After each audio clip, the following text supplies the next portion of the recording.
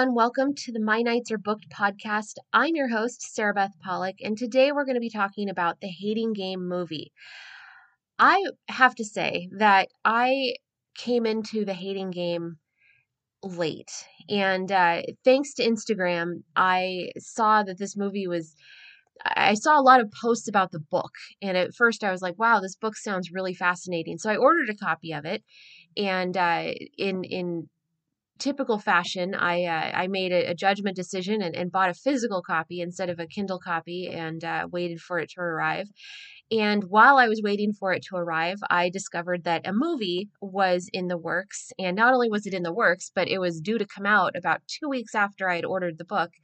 So that was a real treat. And I was very excited to, I was excited to read the book. And as soon as I read it, I fell in love with the book and was so excited that I'd get to see the movie come to life. So that was huge.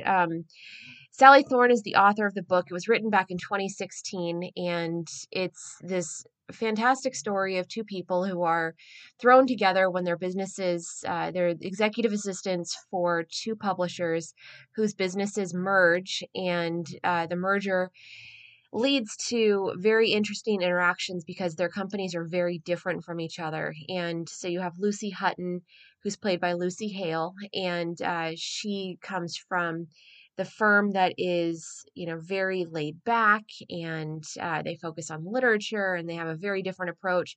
Whereas Joshua Templeman, who's played by Austin Stowell, his firm is much more um, regimented and focused on the bottom line. And it's really interesting that these two companies merged in the first place.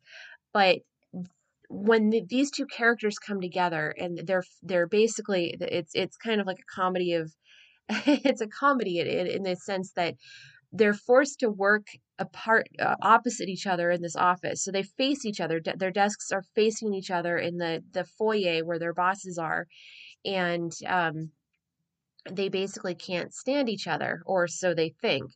And so they have all of these little games that they play. And there's the staring game, and there's the mirror game, and there's these little things that they do throughout the day. And it's become kind of this infamous rivalry that the whole company knows about. They know this tension exists between them, and HR, they bring out HR as a threat. And but through the course of the story, what you realize is that they actually like each other more than they realize. And Lucy, in the very beginning of the book and the movie, says that there's a very fine line between love and hate, and loving someone and hating someone. And so that's kind of the basis for this story. The movie was directed by Peter Hutchins, and the screenplay was done by Christina Menger. They actually collaborated together on several projects, including The Last Keepers. um, I have to say that when you look at this movie, one of the things that's really striking to me is that a lot of the reviews that are coming out on this movie are from people who haven't read the book. Now, the movie, as anyone knows, if you adapt a book into a movie, a book of a certain size, this book, is kind of a standard romance. It's north of 350 pages, but to try and adapt that to an hour and a half movie is darn near impossible. I mean, it's just not. It's not something that you can do. Whereas, a Hallmark movie tends to be, if it's based on a book, the books are usually about 200 pages, and it's very easy to capture the whole story in the span of 90 minutes. The Hating Game, in order to make it fit, there were a lot of things that had to be left out, and a lot of the nuance that the story brings, it gets kind of lost in the shuffle. So, in a lot of ways, this movie is like a gift to fans who have read the book. If you haven't read the book, it's still a great movie. You just don't get a lot of the kind of the nuance of it, like why Lucy loves Smurfs, for example, and why the nickname Shortcake makes perfect sense, and why they hate each other so much in the begin, to begin with. Like you don't understand that as much because it's not, they don't get into that as much as they do in the book. And but again, the movie works just fine. There is something incredibly powerful about the way this movie was cast. Lucy Hutton, both Lucy Hale and Austin Stowell serve as executive producers on the project. And in order for Lucy Hutton and Joshua Templeman to work, there has to be chemistry. There has to be good banter. They have to be sexy. And honestly, size is a huge thing because Lucy is barely 5 feet, and Joshua towers over her. So physically, Lucy Hale and Austin Stowell fit the bill perfectly, and it really adds to it. Um, Christina Mengert's script, as I said, it was very difficult to adapt this movie and make it fit into 90 minutes, but they make really good use of the 90 minutes. And so it really, it flows really nicely, and it keeps a lot of the big moments from the book intact. And I think that's important. Um, it's incredibly funny. It's very sexy. It's listed as a romantic comedy. It's also listed as a comedy. It's sexy though. I mean, it's not, they don't kind of tiptoe around the sex. I mean, there is sex. Like they're happy that when they finally come together. I guess if you haven't read the book, I mean, it's clear what's going to happen, obviously. But when they finally start to realize their feelings for each other, they don't hold back, and I think that's important. Uh, just in general, but out of respect to the romance community, that you don't have to tame it for the movie. It doesn't have to be held. You don't have to hold back. It's not as steamy as the book, but it fits for how they tell this story, and the scenes are steamy enough, and you don't miss out on anything just because there's no nudity or there's nothing like that. There is one moment, but it's not what you think, and it's actually one of the funnier moments of the movie, honestly. um so in that sense, it's an unabashed romance more than it's a romantic comedy, even though it's funny. But it's lighthearted, and it's a really great romance book adaptation, and I think that's an important distinction. Now, one thing that I do want to talk about, and if you haven't read the book or if you haven't seen the movie, um, this would be considered spoilers. So if you need to tune out at this point, I totally understand. But some of the things that I wanted to talk about with the changes to the movie, the biggest change, hands down, I saw this on social media as soon as it happened. I actually went back, and I was one of the people watching it in the middle of the night when it came out. And I went and grabbed my copy of the book because I thought, there's no way, this isn't right, this isn't what happened. And so I had to read and make sure that I wasn't making this up in my head. But the infamous elevator scene, just to set up the book story. What happens in the book is that Lucy dresses, she's comes into work, and she's purposefully going to rile Joshua up, and then she says she has a date, but she doesn't actually have a date. So she has to go and find Danny, and she has to go get him to go on a date with her so that she can make Joshua jealous and drive him up the wall. So as their day goes on, he's like, well, where's your date? And then she says where it is, and he's like, well, that's where I'm going. So now she has this pressure on her to make sure that all of these things, he's going to be there and he's going to see her. So as they're leaving that night in the elevator, he stops the elevator and he kisses her. And he kisses her, he says, because he wants to test a theory. He wants to see if there's actual chemistry there. And there certainly is chemistry. As soon as he starts kissing her, she responds, but she didn't initiate the kiss. And as soon as they get done, and she says, I have to get to my date, he realizes that he screwed up, because she really did have a date that, kind of came about at the last minute. But he realizes that she was going to go out on this date. But it sets the foundation for the fact that they do have chemistry together, and they can't deny it. And so they know there's something there, but they keep playing this hating game between each other, back and forth with each other, because they know that they're fighting it. Like they're fighting it, but they can't really figure out why. And the interesting thing about it is that in the movie, Lucy is the one who initiates the kiss.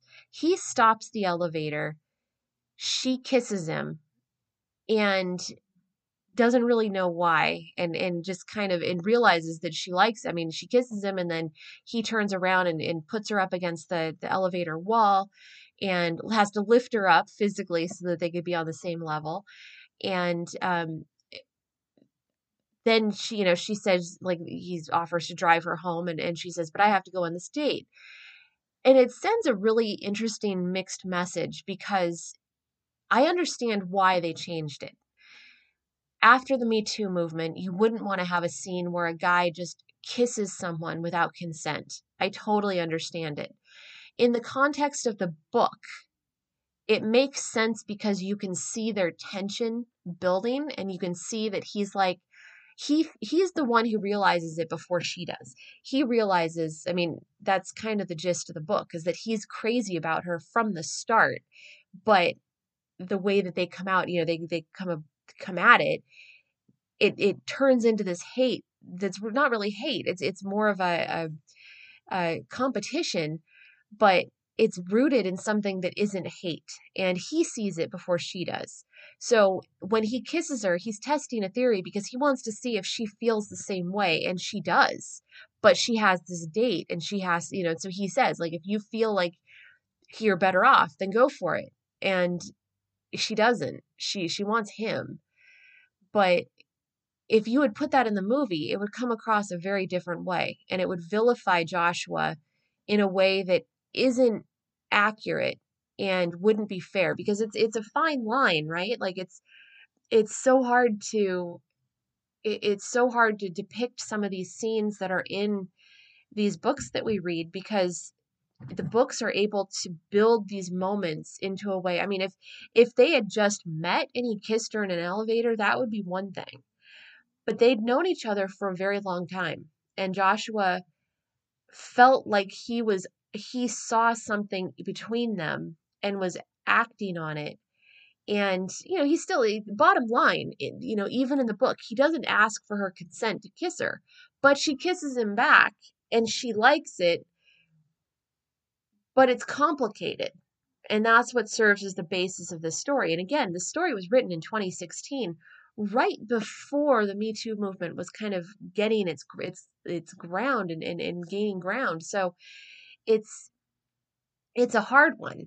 But a lot of people commented that, the book in the movie, the scenes don't match up, and they were frustrated by it. But that's, I think they had to do that. Otherwise, it would have taken away from the movie in a negative way, and it would have presented a problem for the filmmakers to have this scene, because it would be problematic to depict it without being able to really build the story behind it. There were other changes. I mean, none so huge, as the elevator scene, but you know, Helen and Bexley, their bosses, are very much not friendly with each other at all. And even in the book, they weren't friendly, but they had this tension between them where you could totally see that they might have something going on between each other. And in the movie, it would be impossible to mistake that. They don't like each other in the movie. And the ending of the book, when how everything gets revealed, and how their feelings are expressed, that gets changed up a bit too. Um, the scene at the wedding is a little bit different. It still has a really great impact, but it's not as impactful as the book. Um, so the bottom line is that the movie is so much fun, and I'm so glad that the movie exists. It is watered down a bit, and again, it's not the fault of the movie. It's not the fault of the cast or the actors or the crew or the writers. It's just the reality that you can only fit so much in 90 minutes, and they do a fantastic job. I mean, my favorite scene in the book, the paintball fight, came across brilliantly. And, that leads into Lucy being sick and Joshua taking care of her. And, I love that scene. I love everything about that scene. And they do a good job of it. It's not the way it is in the book, but it works. And I would really love to know what you all think of it, because it's kind of an interesting thing, because fans of the book, I mean, I feel like they're generally they're very, very much in love with the story. But I feel like some of the reviews are being done by people who have never read the book. So they're like, I don't understand a lot of these things, and it is, it's full of Easter eggs. I mean, you look at things and you're like, okay, there's a Smurf, or there's Sleepy Saurus, and you have to know what these things are for them to make the impact. So it's like a gift to the book fans, but it's something that you can enjoy if you haven't read the book. So I would love to know what you all think of it. So please, after you listen to this podcast, please hit me up on Twitter, or leave a review, or leave a comment in the comment sections, and let me know what you think of The Hating Game. I think it's great. I'm so happy that it exists, and I'm so grateful to Sally Thorne, and to Lucy Hale, and Austin Stowell for bringing this story to life, because it's so much fun, and I don't know, it just put a smile on my face as soon as I watched it. So huge, huge debt of gratitude to the whole team behind the movie. And, but I would love to know what you think. I'd love you know if you liked it, if you didn't like it, what you liked, what you didn't like. Let me know. Hit me up on Twitter at Sarah Beth Pollock. And as always, thank you so much for listening to the podcast, and I will see you next time. Thanks, everybody.